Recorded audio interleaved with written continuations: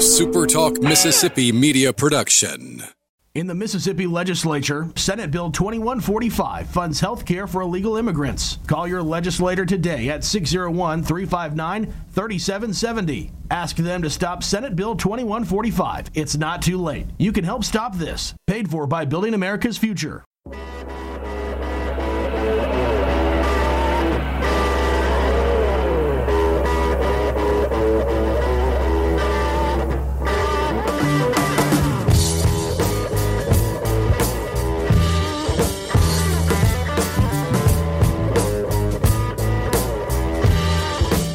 Well, it's over.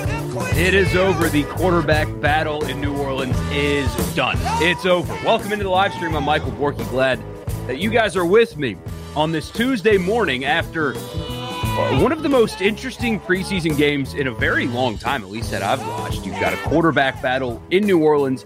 I mean, it's a battle replacing a legend, which we don't get very much in the NFL. Usually, like, you draft a guy or whatever, and you just move on. There's not necessarily like a two-person race to replace a legend like Drew Brees. Very unique, and then you got to see Trevor Lawrence in the Dome again, where he is now 0-3.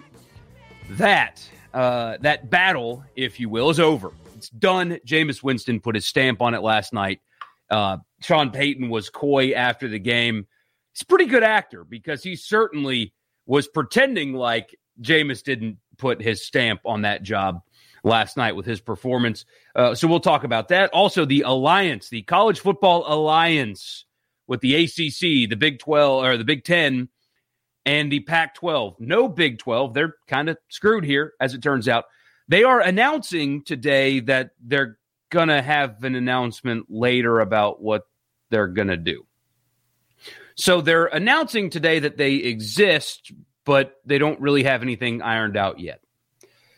There's a lot of problems with what they're trying to do, and I'll tell you some of them coming up. I think this is more of a show than really anything else, and it's all veiled behind the truth. And I'll tell you what the truth is. And also, there's a policy or a working idea in the SEC about forfeits. And the penalty for having to forfeit this year, I don't really like it. I don't really like it, and I'm looking forward to having more clarity because on its face, I think it's a bad policy. So we'll talk about all that this morning real quick. I want to remind you, subscribe to the YouTube channel. Just search Michael Borky on YouTube.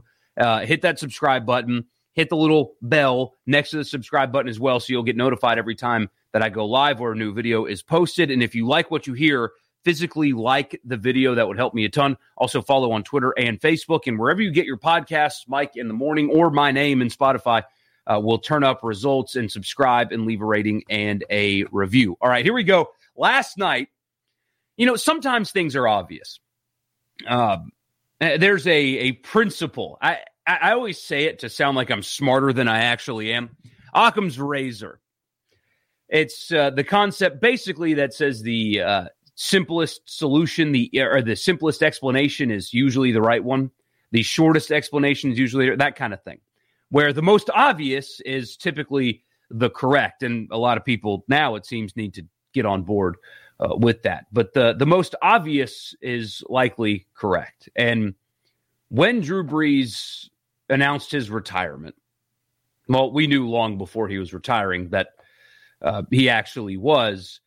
You had every data point that said Jameis Winston was going to be the next quarterback in New Orleans. That's number one, why they signed him in the first place. They certainly were not going to bring in a guy that's been a starter in their own division, essentially rehab him, teach him the system, get him better, because Sean Payton in quarterbacks works out really well.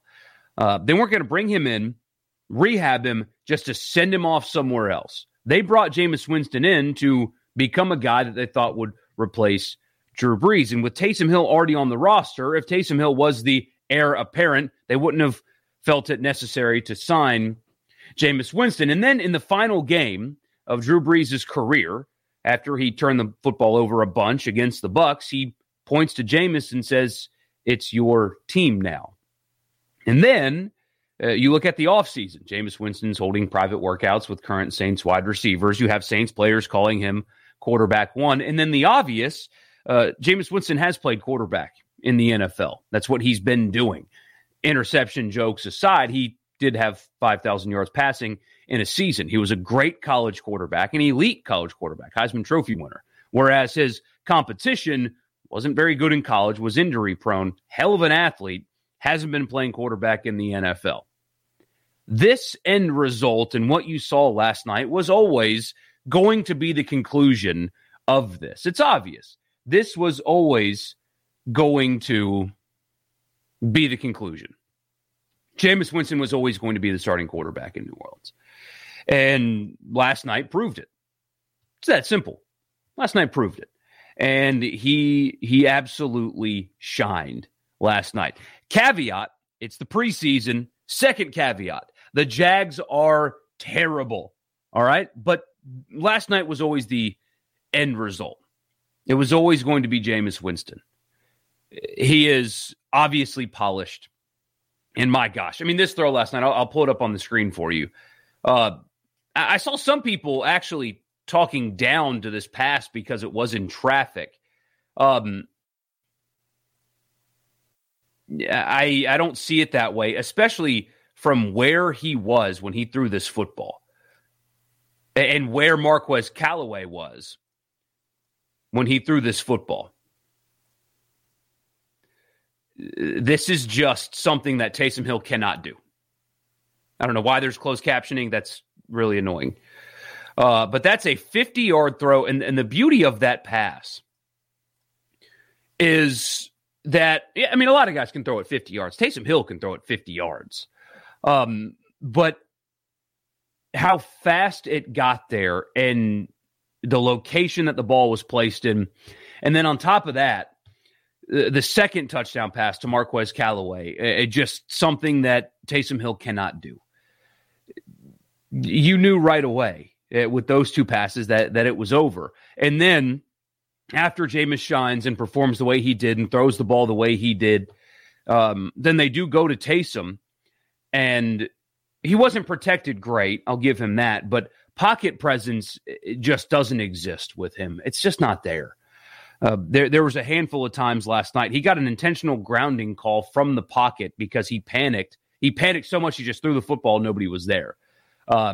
He took hits and would-be sacks a couple of times because he held onto the football too long, is unable to throw into windows or see the field the same way a polished NFL quarterback can. He, since he's been playing flex tight end for the last few years, doesn't have the developed pocket presence the same way Jameis does. It was clear as day. It was clear as day last night, and it's always been, that this is Jameis Winston's team. This is Jameis Winston's team. This is how it was always going to be. The problem for me now moving forward is that it looks like Taysom Hill has slimmed down some, and maybe there's something that we're not seeing because Sean Payton, again, was really coy last night about it. And he wasn't going to announce a starter after the game anyway. I certainly don't expect him to do that. But he's a really good actor. He's a really good actor, if nothing else. My concern is, though, what do you do with Taysom? Because there was that quote floating around again last night about, I'm a quarterback in the NFL, and if it's not in New Orleans, it's going to be somewhere else. Does he still believe that? Does he still think he's a quarterback? And if so, will he slip back into his previous role? He lost some weight. He slimmed down. He won't be as physical, or at least potentially won't be as physical. What will he be willing to do? Because he spent all summer working on playing quarterback. And obviously one summer is not enough to counteract a lifetime of it and many years in the NFL. What do you do now? Will he be willing to slip back into that flex tight end role? Or does he swear that he's a quarterback? Is he going to be holding a clipboard on the sidelines when he can help you win in other ways? Because this guy is a hell of a football player. He does a lot of things really well. And he's extremely unique. I hear so often people say, oh, well, Tim Tebow can just be the Taysom Hill. No, he's not athletic enough. Oh, well, Tommy Stevens, yeah, he can be Taysom Hill. No, not athletic enough. Oh, John Rice Plumlee can play the Taysom Hill role. Not big enough. Taysom Hill is a unique, very unique athlete. Go look at his combine measurables. The guy's a freak. He's a hell of a football player and can be really valuable for this team moving forward for the end of time. But will he? Does he fancy himself a quarterback? And if the answer is yes, then somebody's got to sit him down and tell him he's not. But if he's not convinced, if he thinks that he is an NFL quarterback and somewhere is going to give him a chance to start and he's going to win a lot of games, then does he force himself out? That's an interesting dynamic going into this season, because I think the team needs him to play his role. He's an impact player, just not at quarterback. But will he be willing to be an impact player and sacrifice his chance to play quarterback possibly somewhere else? Spoiler alert, there's nowhere else. There's nowhere else. It'll be backup for the rest of his career, or slip back into your role that you had a year ago. I don't know. I don't know what they'll do. But anybody with a set of eyes saw what I saw and what all of you saw last night. Jameis Winston is a polished quarterback. He's an extremely talented quarterback, and he can make throws that Taysom Hill cannot. And he can do things for this offense that for the last few years, Drew Brees could not do. Now, I'm not saying Jameis is better, So I said something like that on the radio a few weeks ago, and I had two people text in and say, wow, you're saying that Jameis is better than Brees. You really are an idiot. It's like, that's not what I'm saying. I'm saying there is a tool in his box that Drew Brees has not had for a couple years now, at least. And it's the deep ball that you saw last night. 50 yards on a freaking rope, got there in a hurry, into traffic, perfectly placed ball. And Marquez Callaway is an absolute star. More on him in a second. But what Jameis can do for that offense, if he keeps reducing turnovers, he didn't have a mistake throw last night. He was 1 point away from having a perfect passer rating. Yes, caveat, preseason. Second caveat, Jacksonville is terrible. Still an NFL team. Myles Jack is a stud too, by the way, but still an NFL team. He didn't have a mistake throw. His pocket presence is good. And the deep ball is just that, not the deep ball, that deep ball has been missing in that offense for years. They haven't had a ball in that offense travel that far in the air since like 2016. Yeah. Can you believe that? It's time. It's time to end the charade. What you do in the third preseason game is you play Trevor Siemian and Ian Book the entire time. Rest your starters and get ready for the season with Jameis Winston as your quarterback, and hopefully Taysom Hill slipping back into his role, because he's a hell of a football player that can really help you win. Although he's lost some weight, if he accepts that role, then he can really help you. If he doesn't, then he's making a big mistake. It's really that simple. But Occam's razor, guys. The Heisman Trophy winning multi-year starter in the NFL brought in as Drew Brees is retiring was going to be the starting quarterback, as opposed to the flex tight end who played quarterback in college and didn't do it very well. Sometimes the answer is obvious, and this one certainly is. Marquez Callaway is unbelievable. I mean, he's going to be a star. He does everything well. And I kept thinking last night, in his stat line, so he had 5 receptions in the game, 104 yards, 2 touchdowns, 2 just unbelievable catches. The first one in traffic, getting interfered with. I don't know how he caught the first one. The second one, like a Willie Mays over-the-shoulder, one-handed grab in the front corner of the end zone. He's going to be a star. He does everything well. He's going to be a freaking star. But I kept thinking last night about Tennessee fans. I mean, we're getting to the point with Tennessee where it's like, if I were a Tennessee fan, I don't know if I would want my former players to perform well in the NFL, because it's so embarrassing. It's so embarrassing. Every time Marquez Callaway does something like he did last night, it's like, well, Tennessee didn't use him. He had 30 catches his senior year at Tennessee. He'll have 30 catches in the NFL before week 7. Before week 7 in the NFL at Tennessee, he couldn't get more than 30. Like, it's got to be embarrassing every time. It's the only fan base in America, I swear, that probably feels embarrassment when their former players do something good, because their former players weren't used in college and yet can go to the NFL and shine. Ugh, that's embarrassing. What a weird feeling for Tennessee fans. But he's going to be a star. I mean, what a find. What an absolute find from that. The scout department and Mickey Loomis. The kid's going to be a star. And again, only caught 30 passes his last year at Tennessee. That's embarrassing. Trevor Lawrence is fine. You know, he looks like a rookie behind a terrible offensive line because Trevor Lawrence is a rookie behind a pretty terrible offensive line. The Saints defensive front is really good, going to be one of the better ones in the NFL, even with the subtractions. And the first quarter or so before they took all the starters out showed you exactly why that is. I mean, the Jags have some talent on the offensive line, young talent, but they have some. And Trevor Lawrence was running for his life. He didn't have any time when he could get throws off. He was getting hit right after the throw. I feel bad for him. I just wish that NFL media would bring the same energy that NBA media does. Anyway, that's a conversation for another day. But it's going to be a struggle for Jacksonville. Urban Meyer is going to lose more games this season in 2021 in Jacksonville than he did his entire Ohio State career. That was that. 7 years at Ohio State, 9 losses. They're going to lose more than 9 games this year in Jacksonville.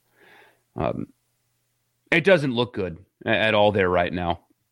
I mean, I know it's the preseason, but offensively, it just looked vanilla and not good. I mean, Trevor Lawrence needs to be unlocked. He showed you flashes of his supreme talent last night because he's supremely talented, but he's not protected well. Doesn't have great weapons either.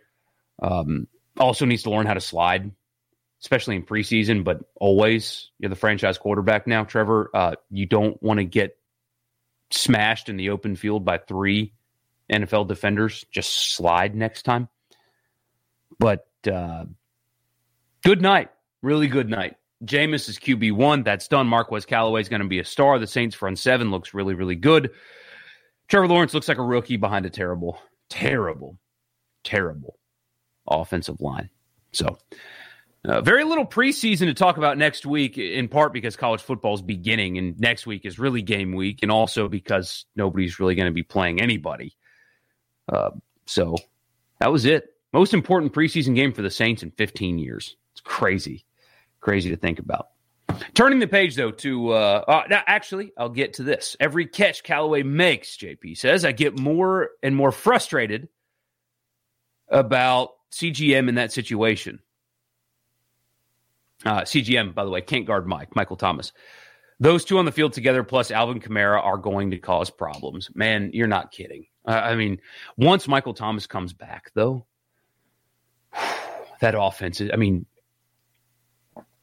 and now we'll get to see Michael Thomas, again, with all due respect to Drew Brees. I am not being that guy. I'm not saying Jameis is better than Drew. God, no. I'm not doing that. But now we'll get to see Michael Thomas with the deep ball threat. I mean, he was that effective when he really could only run underneath routes because his quarterback couldn't get him the ball over the top very much, if ever. Now that's an element in the offense. Maybe, not maybe, that's something that we haven't seen much from Michael Thomas, but we will moving forward if he comes back healthy. But you're not kidding, man. Those 3 weapons. I mean, we went into training camp thinking that the Saints probably had the worst receiver core in the NFL. Callaway's emerging as a legit 1, and he won't have to be when Thomas returns. Between he and Thomas and Kamara out of the backfield, man, and you had great, Juwan Johnson made a great decision also, by the way, moving to tight end. That's a big-bodied guy that is a trained wide receiver from Oregon. He runs routes like a receiver, catches the ball like a receiver, but he's got a tight end body. Not really getting talked about by a lot of people, but he looks the part also.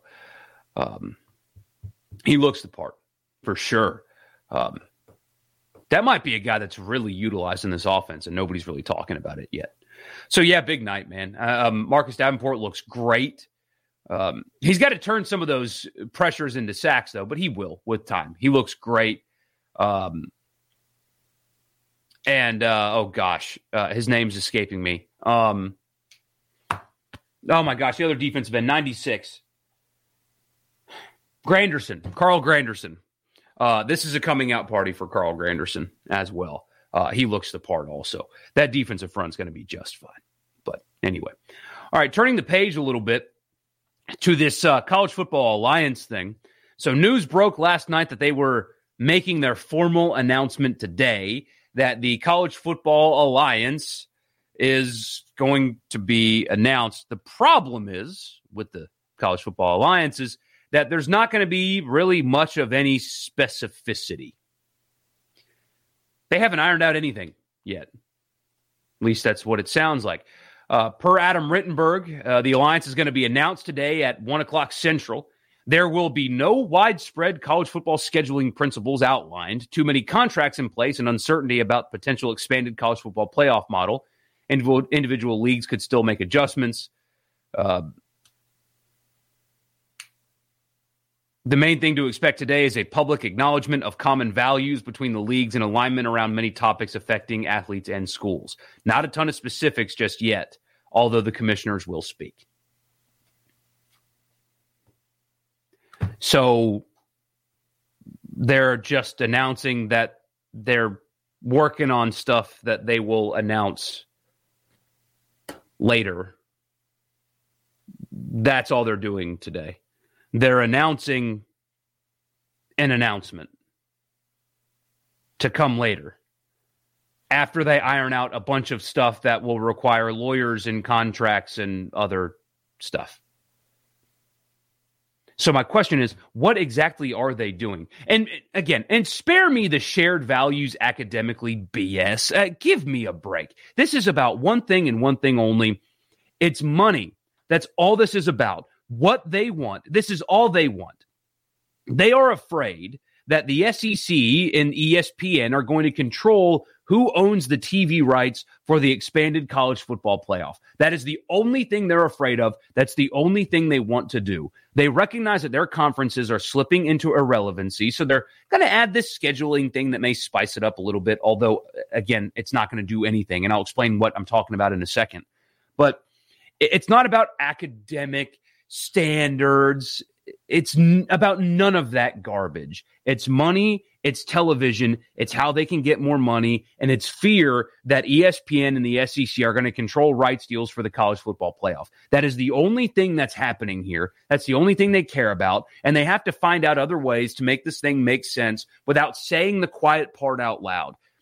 But most importantly, this announcement today is simply just announcing something for the sake of doing it, because they have, like Adam Rittenberg said, and he's not the only one reporting stuff like this, they haven't ironed out anything yet other than the fact that they want to work together.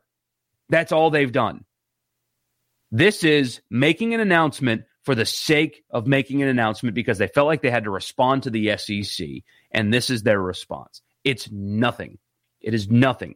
How can people so smart and accomplished think that this is going to be any kind of adequate counter to the SEC adding Texas and Oklahoma? It's mind-blowing. But most importantly, they are in a developing concept is what they call it. And they want to align themselves with similar academic institutions and also people that will vote and think the same. One of the ideas out there is an out-of-conference schedule where everybody in the alliance plays another team from the alliance every year. There's been talk about reducing conference games in the Pac-12 from 9 to 8 to open up the chance to play somebody from the Big Ten or the ACC. Here's the problem with that. While that's fine, I mean, that's good. At the end of the day, logistics are going to be kind of a nightmare if you have Miami playing Oregon State, doing a cross-country flight and all that. Kind of logistically a bit of a nightmare. And honestly, the overwhelming majority of games between those three leagues won't put a blip on the radar. Are you telling me or trying to tell me that Arizona State and Rutgers will move the needle more than the current scheduling model between the three of them? No, it won't. And on top of that, what is currently stopping you from scheduling teams from other conferences? What is currently stopping you from dropping your conference schedule down to 8 teams and adding an extra sexy, air quotes, matchup to your schedule? What's stopping you from doing that currently anyway? But the problem is two things. First of all, contracts. A lot of these games are scheduled out until, 2030. Let me see. I'll pull up just Ole Miss for the sake of conversation, their future schedules, and see how far out Ole Miss is scheduled. Ole Miss has out-of-conference games with Power 5 opponents scheduled all the way until 2037. Yeah, and the thing is, these are teams from this alliance. Ole Miss has Virginia Tech on the schedule. They have Purdue on the schedule. They have Oregon State on the schedule. They also have Southern Cal on the schedule. Wake Forest upcoming on the schedule. Georgia Tech upcoming on the schedule. You have to buy out of those contracts. Ole Miss and everybody else in the SEC sure as hell is not going to say, hey, yeah, you guys can have out of our games. Sure, go play Rutgers instead of us. No way in hell. So are you going to buy every SEC and Big 12 team out of their future schedule contracts? There's no way. And on top of that, if you're Oregon State, who would you rather play? A team from the SEC or Maryland? Well, that's an easy answer. If you're Wake Forest, who would you rather play? A team from the SEC or Oregon State, Minnesota, Illinois? Well, that's an obvious answer. So they've got games scheduled out through the next 17 years. Are you going to buy out of all of those contracts despite the SEC? Hell no, you're not. And on top of that, how much more money are you going to be making when the majority of your matchups don't even cause a blip on the radar? Northwestern and Syracuse, Boston College and Arizona, UCLA, nothing. The UCLA-LSU matchup is only attractive because of LSU. That's it. There's some exceptions. Ohio State and Oregon play each other this year, and that's a hell of a game. I can't wait to watch it. It's going to be awesome. Great atmospheres, too. But those games are already scheduled, already on the schedule. So you're not making really much more money to begin with. You are scheduling games that are already on your schedule, or you've already had the freedom to schedule. Most of them aren't going to be attractive anyway. And you've got contracts into the 2030s with teams from the big bad SEC. So what exactly are you doing right now? Nothing. Nothing. Nothing at all. This is the biggest nothing burger. You've got people, of course, in college football media that are going to cover this heavily because they should. Of course they should. But we're 4 days away from the start of the college football season, and this is nothing. And if I'm Greg Sankey, I read this, and I'll watch the press conference today, and I'll just shrug. Whatever. Okay. It's fine, guys. You can all vote the same. Every team in the Big 12 is now going to vote against you because you left them out of your cute little alliance, and the AAC and the Group of Five is now going to be pro-SEC because the commissioner of the SEC wrote the playoff expansion and wants it to happen right away. And if this alliance delays that at all the lesser conferences, not as powerful, are going to be on the SEC's side. If I'm the commissioner of the AAC, I'm calling Greg Sankey today. Hey, Greg, what do you need? I'm with you, man. I'm with you. So whatever you need to push playoff expansion through, I'm in. If I'm the commissioner of the Conference USA, same phone call. Hey, Greg, whatever you need from me, whatever I can do, I'm in. I want the playoff to expand. I want my teams to have a shot. They currently don't. If these three conferences are going to try to delay that, I'm with you. What do you want? What do you need? By the way, the Conference USA has a partnership with ESPN, as does the AAC. It's almost as if those three conferences, now minus the Big 12, aren't near as powerful as they think they are. Just saying. This is a big nothing burger. And, kudos to them for trying to do their TV partner a big favor. I appreciate that. But hiding it behind the veil of, and my internet's going bad again. Sorry about that. Ton of people in here too, and you're seeing a grainy feed of me that's probably not even working. You love to see it. Subscribe to YouTube. It's not always like this. Michael Borky on YouTube. What this is them trying to negotiate or trying to get their television partner, Fox and others, at the table for playoff rights. That's it. It has there's nothing else here. Contracts for non-conference games extend out a long way. They're not buying them out. The alliance playing cross-division games against each other is not really going to increase revenue much of anything. In fact, I think where we're going might have long-term damage to college football as a whole. The fewer non-conference games with Group of Five or FCS teams, the worse off we're going to be in the long run in college football as a whole. Because Group of Five programs, most of them anyway, need the bye games to stay afloat. The FCS programs definitely need the bye games to stay afloat. I want those games to continue. JP asks, are they making assumptions, perhaps, that the SEC goes to an all-conference slate +1 at some point? We don't want that for college football's sake. Just got to wonder what their exact MO is. I think it's just simply money. I think they want their television partners to negotiate, to be at the table for college football playoff rights. I think they are afraid of the SEC and ESPN owning everything. I think that's what they're afraid of. Because I don't believe, I could be wrong about this, I don't believe that the SEC wants to go to a conference-only schedule. I don't think they want that. I don't think they want a conference-only +1. I think they'll find a sweet spot at 9. 9 will allow you to have other Power 5 games, which those will continue, by the way, because the other conferences are going to want to play against teams from the SEC. It will allow you to keep, and maybe Greg Sankey doesn't think like this. I don't know. But if I were him, I would also really want to throw a bone to the programs like Furman, Chattanooga, Charleston Southern, East Tennessee State, the HBCUs, Jackson State, Alcorn Valley, Alabama A&M, Pine Bluff, those kind of programs that get to play these non-conference games and get $1 million check when they leave or whatever it is.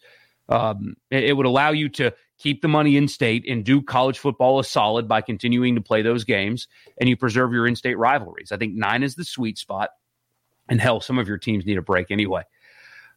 9 is the sweet spot, at least for now, but I think it's really just fear that the SEC and ESPN will own everything. I don't think it's anything more than that. And they already kind of do. But anyway. It's just a nothing. It's just nothing. And again, if I'm the commissioner of the AAC, if I'm the commissioner of the Conference USA, I am all in on, hey, Greg, I know that we can't form an alliance because, we're not you, but you want somebody to vote alongside you? You got mine.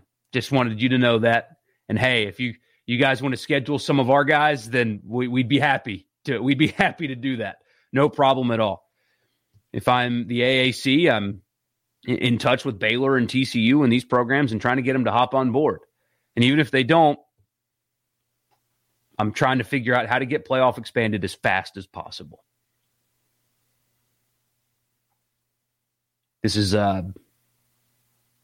crazy, honestly. And it's just a bunch of people that are panicking and are doing something for the sake of doing something. There's no real teeth behind it, at least not for now. They've got to really do something different to make this anything more than just an offshoot of nothing, because right now this doesn't sound like it's anything. And the Group of Five want playoff expansion right now. They want it today. So if you're going to delay that, you've got more than just the SEC to vote against. Speaking of the SEC, last thing for you today, and I'll be quick on this. It was reported yesterday that the SEC is considering, haven't put this into motion yet, that a team that has to forfeit a game could possibly sacrifice a portion of the incoming television revenue. And that has to do with inventory of number of games. I think there's a built-in possibility where games can get canceled, like say for a hurricane. If a hurricane was coming through Florida and the Gators couldn't play and the game had to get canceled, that won't impact the television contract. There's some wiggle room there, but if they get below the amount, then there would be losses. Well, not losses, but less money being distributed to each school. And there's the thought that a team that has to forfeit could sacrifice that revenue. My question is, and I haven't seen this written out specifically, and logic tells you that this is probably going to be the case, but what happens if a team that is, fully vaccinated, that did the right thing, still has an outbreak within their program that causes them to have to forfeit the game? Because that's possible. You can do everything right and still get the virus, as we've learned. It's entirely possible. One of the other guys on the radio show yesterday, I said that statement, and he corrected me by also saying that statement. Richard Cross, sometimes. You can do everything right and still get it, as we've learned. Look at what Hawaii does protocol-wise and look at their numbers. They have mask mandates, they have distancing mandates, they have no large gathering mandates, and yet their cases are still going up. You can do everything you think is right and still get it. So will this only apply? My question is, will this only apply to the schools that are below the threshold? If that's the case, then so be it. But if it's just a blanket, if you can't play, you forfeit, you lose money, it's a bad policy. Because, again, you can do everything right and still get it. I don't like the forfeiture policy for teams that are fully vaccinated. I mean, again, we're seeing case numbers go up all over the country. We're seeing breakthrough cases, which, they're going to happen. They were always going to happen. The messaging was terrible. They were always going to happen. It's just the severity that is greatly reduced. Anyway, don't want to go down that rabbit hole today. What happens if Alabama, Ole Miss, LSU, Florida, Georgia, these programs that are above the threshold, near 100%, have an outbreak and they can't play? They have an outbreak of breakthrough cases. Can't play. Whole offensive line room was wiped out. You're going to make them forfeit? They did everything right. You're going to give them a loss because of something that you literally cannot prevent, as we've learned? I think that's wrong. I don't like that. The forfeiture policy should only apply to me, to teams that are below the threshold. Because otherwise, what was the point? What was the point? So, something to keep an eye on. The Big Ten released their situation yesterday, and the unvaccinated will be tested just once a week in the Big Ten, sounds like. So the SEC's policy will likely be not at all unless symptomatic, which is good. We're going to play football this year for sure. JP's asking, so are we moving towards an expanded playoff still, or are we walking in place? It sounds like the Alliance is going to do whatever they can to delay it until they get their television partner involved. But I don't think that the three of them alone will have enough stopping power to push it through. I think it's going to get pushed through on time because everybody else now is going to be on the SEC side. The Big 12, whatever it is or wherever they go, will be on the SEC side. The SEC obviously will be on their own side. The AAC will want it done right away. The Conference USA will want it done right away. The Sun Belt will want it done right away. And suddenly, 5 greater than 3. So I think they're going to try to hold it up and delay it, but then they'll realize how unpopular that is and how bad that is for college football and how bad that is for themselves at the end of the day. And it'll get done. I think it'll get done. This just doesn't have any teeth to me. I need to see more from the Alliance to tell me that they're going to have some, supreme power over the sport. I don't buy it right now.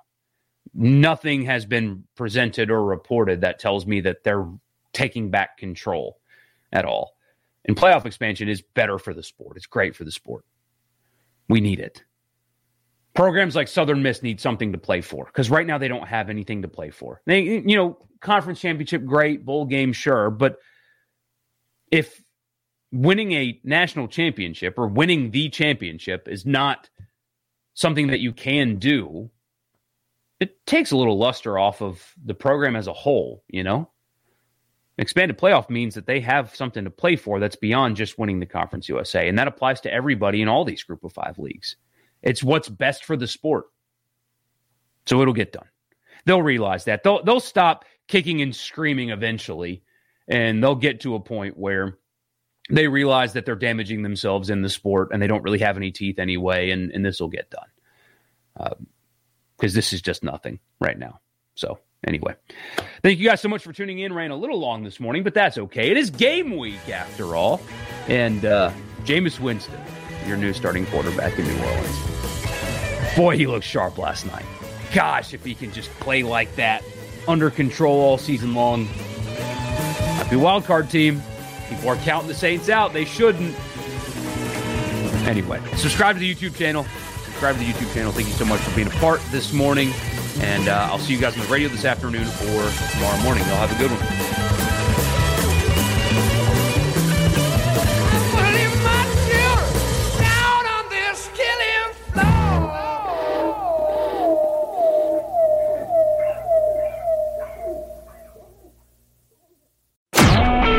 A SuperTalk Mississippi media production.